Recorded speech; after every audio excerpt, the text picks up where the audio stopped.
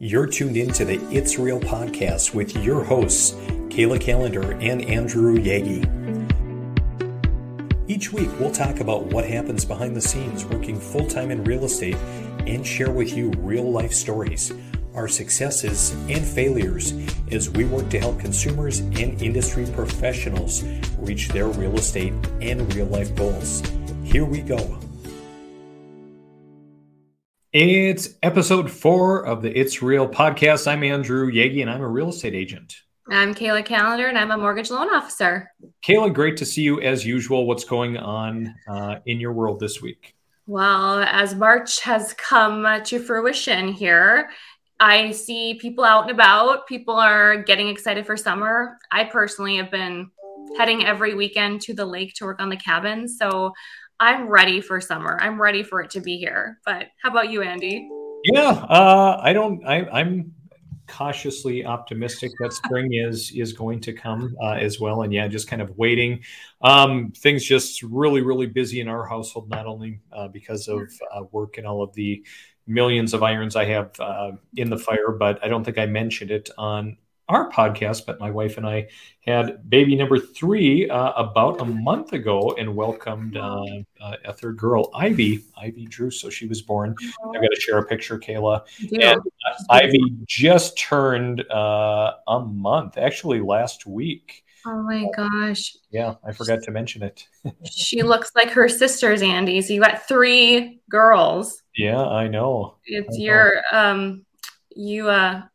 you're going to have to get a boy in there sometime. I don't know if it's going to be in the cards, Kayla. I think we'll probably be content with 3 girls. But you should be okay with being outnumbered by girls. That's not a bad thing. Absolutely. Ivy has actually enjoyed. She spent a little bit of time in the office with me a few different days. And yeah, it's been really a lot of fun. So now tell me really quick about you guys purchased kind of, I know you were kind of going to a family cabin for a while and purchased something of your own not too long ago. Yeah, we purchased a lake home, a year-round lake home in November of 21, and it was a fixer-upper, let me tell you, but I've learned so much about remodeling and tearing things down and how homes work from the bones. So we finally have it to a place where I think this summer we're going to be able to just relax. We're painting right now, but it definitely takes some blood, sweat, and tears. And it's been so worth it. There's been so many advantages to having a lake home that I could go on and on, but the hard work has definitely paid off. Oh, good for you. That's really awesome. And, I think it's fun, not just, of course, to help our clients, work towards their real estate goals, but it's also fun to celebrate the wins of, other real estate professionals. So congratulations, Kayla. That's really awesome. You have to come visit with all the girls. Absolutely. The girls would love it. They love spending time at the lake. And my parents are on Otter Tail, not too far away from you. So you're a hop, skip, and a jump away. Absolutely.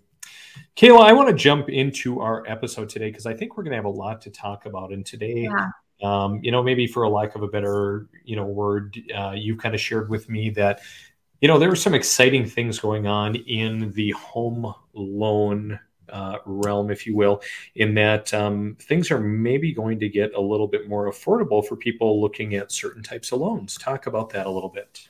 Yes, there's been some exciting news in terms of FHA and VA loans. And so, as you remember, about probably a year ago, we were seeing offers flowing in for homes.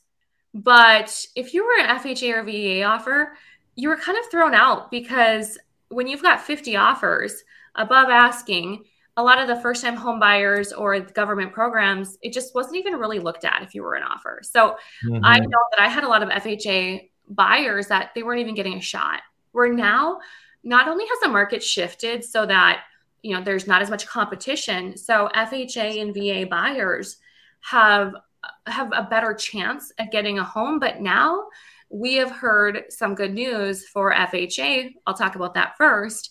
Is that HUD has announced that effective this month of March, thank you. This is very helpful. Mortgage insurance premiums are going to be reduced from 85 basis points down to 55. And so on average, you'll see about $800 a year that could save a person. Now, it's going That's a lot of money. yeah, that's adding a whole other baby to your family, Andy, and then some. Kayla, I don't know about that, but if we're talking babies and kids, I've talked about Ivy being at the office a couple of times, and you talk about losing out on offers, and even Ivy knows kind of about that pain of when you find out that you just lost out or your buyer just lost out. There were multiple offers. She knows, and she doesn't like it either. She felt the pain last year of what the FHA buyers were going through. But, this is great news, right? So, I have a little bit different numbers here just on a $225,000 purchase. Let's say you're starting somewhat on a smaller range, you're going to save about $20 a month. Now, as that loan size increases, obviously comes more savings. So that is really a great incentive for our FHA buyers. Mm-hmm. And what about for VA buyers? You mentioned that a VA loan, and people hear these acronyms too, Kayla. What is FHA? What is VA?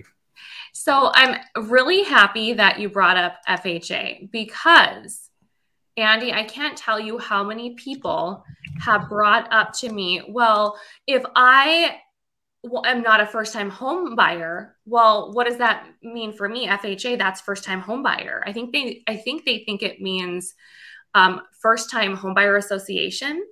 So I've corrected a lot of people to let them know it's Federal Housing Administration. A lot of my clients, thank you. You're so helpful with these. I feel like Vanna White. So I feel like a lot of people, there's a misconception. So you can be a repeat buyer. You can be refinancing. You can still qualify for an FHA loan. So FHA is a government program. And as you can see, tons of information there. Absolutely. But you can be a repeat buyer. So if you have questions, contact your lender.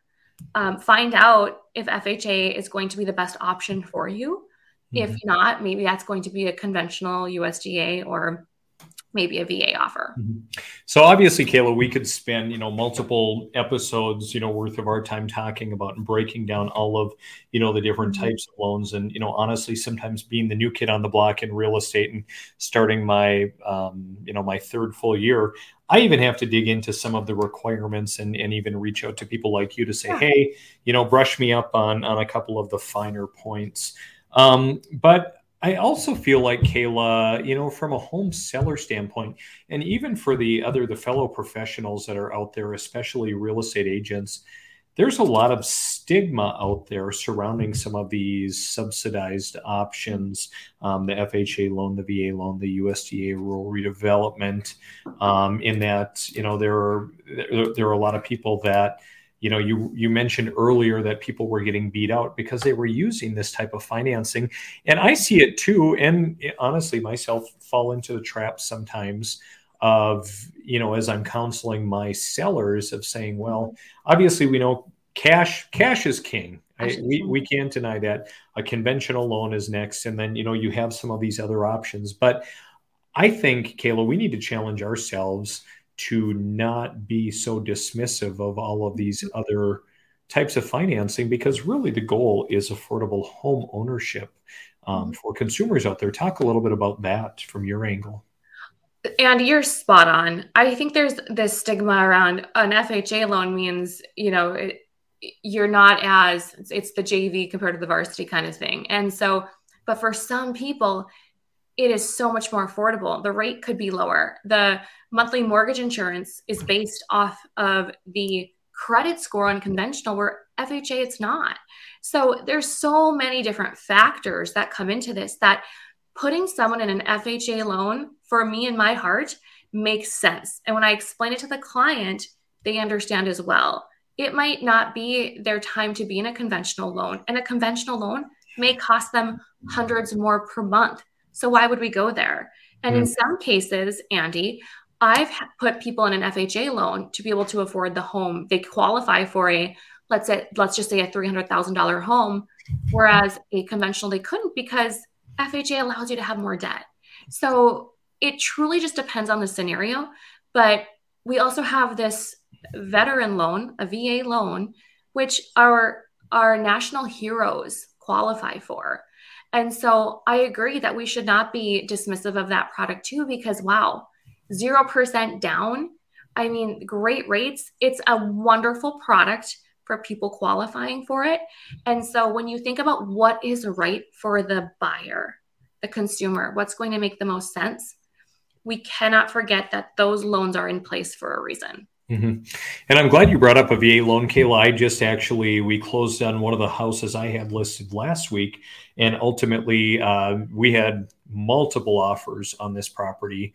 And many were conventional. I think we had something FHA or USDA, and the buyers actually ended up with a VA loan, and that's the offer we took. Did end up netting the seller the highest amount, and for them, it was just a great all around offer. We did, however, talk about the pros and cons from an underwriting standpoint, and again, as agents, we do need to make sure that we're looking out for our clients and making sure that we are, fully educating them, because the tough thing is things go wrong, especially, with the appraisal process and the inspection surrounding the appraisal. We've all kind of had that loan from hell. I know you've had it. I've certainly had several of them, and, I've even closed one house over a month late. Because of just some real tough circumstances. And so it does put a bad taste in agents and lenders' mouths, understandably. But we also need to remember our goal is, to help, a willing buyer and seller come together and help people reach their goals. And, if it wasn't for some of these great programs, Kayla, we wouldn't be able to help people reach their goals. No, and I think that, you're spot on, Andy, that there have been these situations that have come up in the past where the property condition doesn't meet the guidelines. But that's where it's so important, too, that we keep our communication open between realtor, client, and mortgage lender. Because when we're all, discussing the property of the home, could this work? I think that there's an opportunity to find out that this could really work. And there's no reason to be fearful of a product. And so I think that the moral of my story here is work with your lender, find out for sure what you qualify for and what you're comfortable with, and then make sure that you're informing your realtor of this. And then together find out that if the property you're making an offer on, does it fit the needs, and does that work for not just the client, but the seller too. Mm-hmm.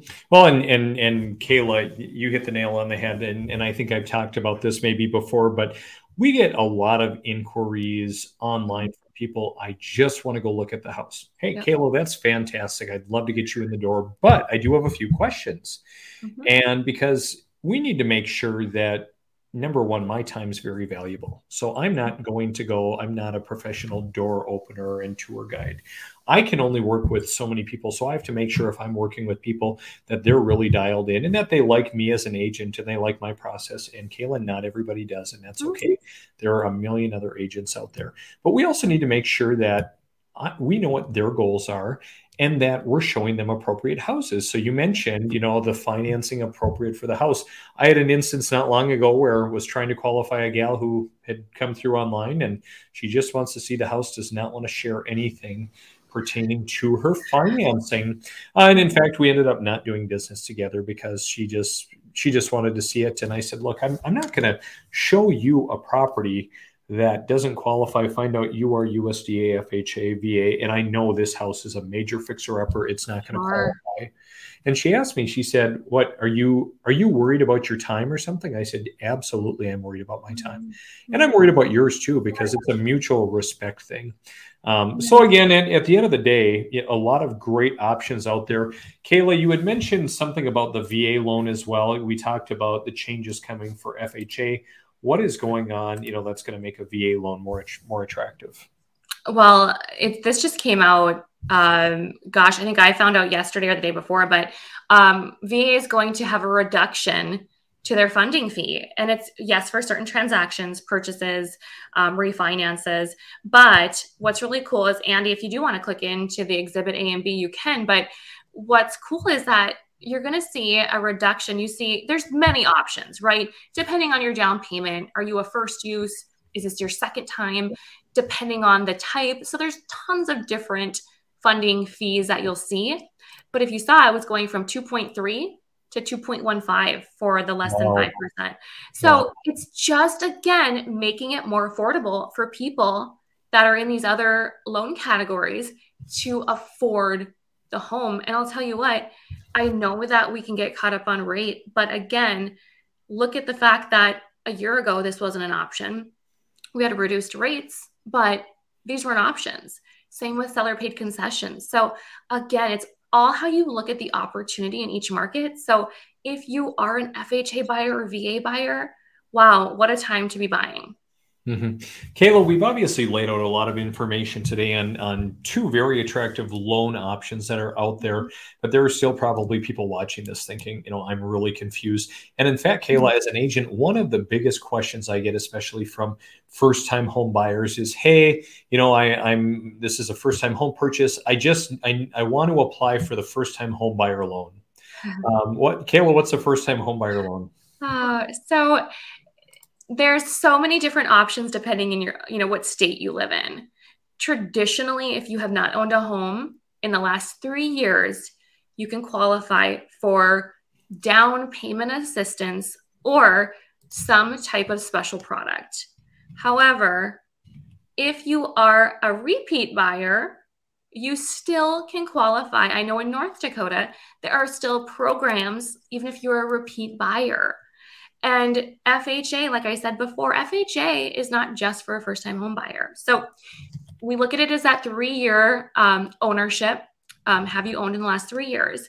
But there are so many different avenues that all I can say is that it is incredibly important not to just go apply online and hit submit, but to work with a lender who is going to ask you the questions, who's going to find out based on if you were or weren't a repeat buyer, but what are the options and programs available to you?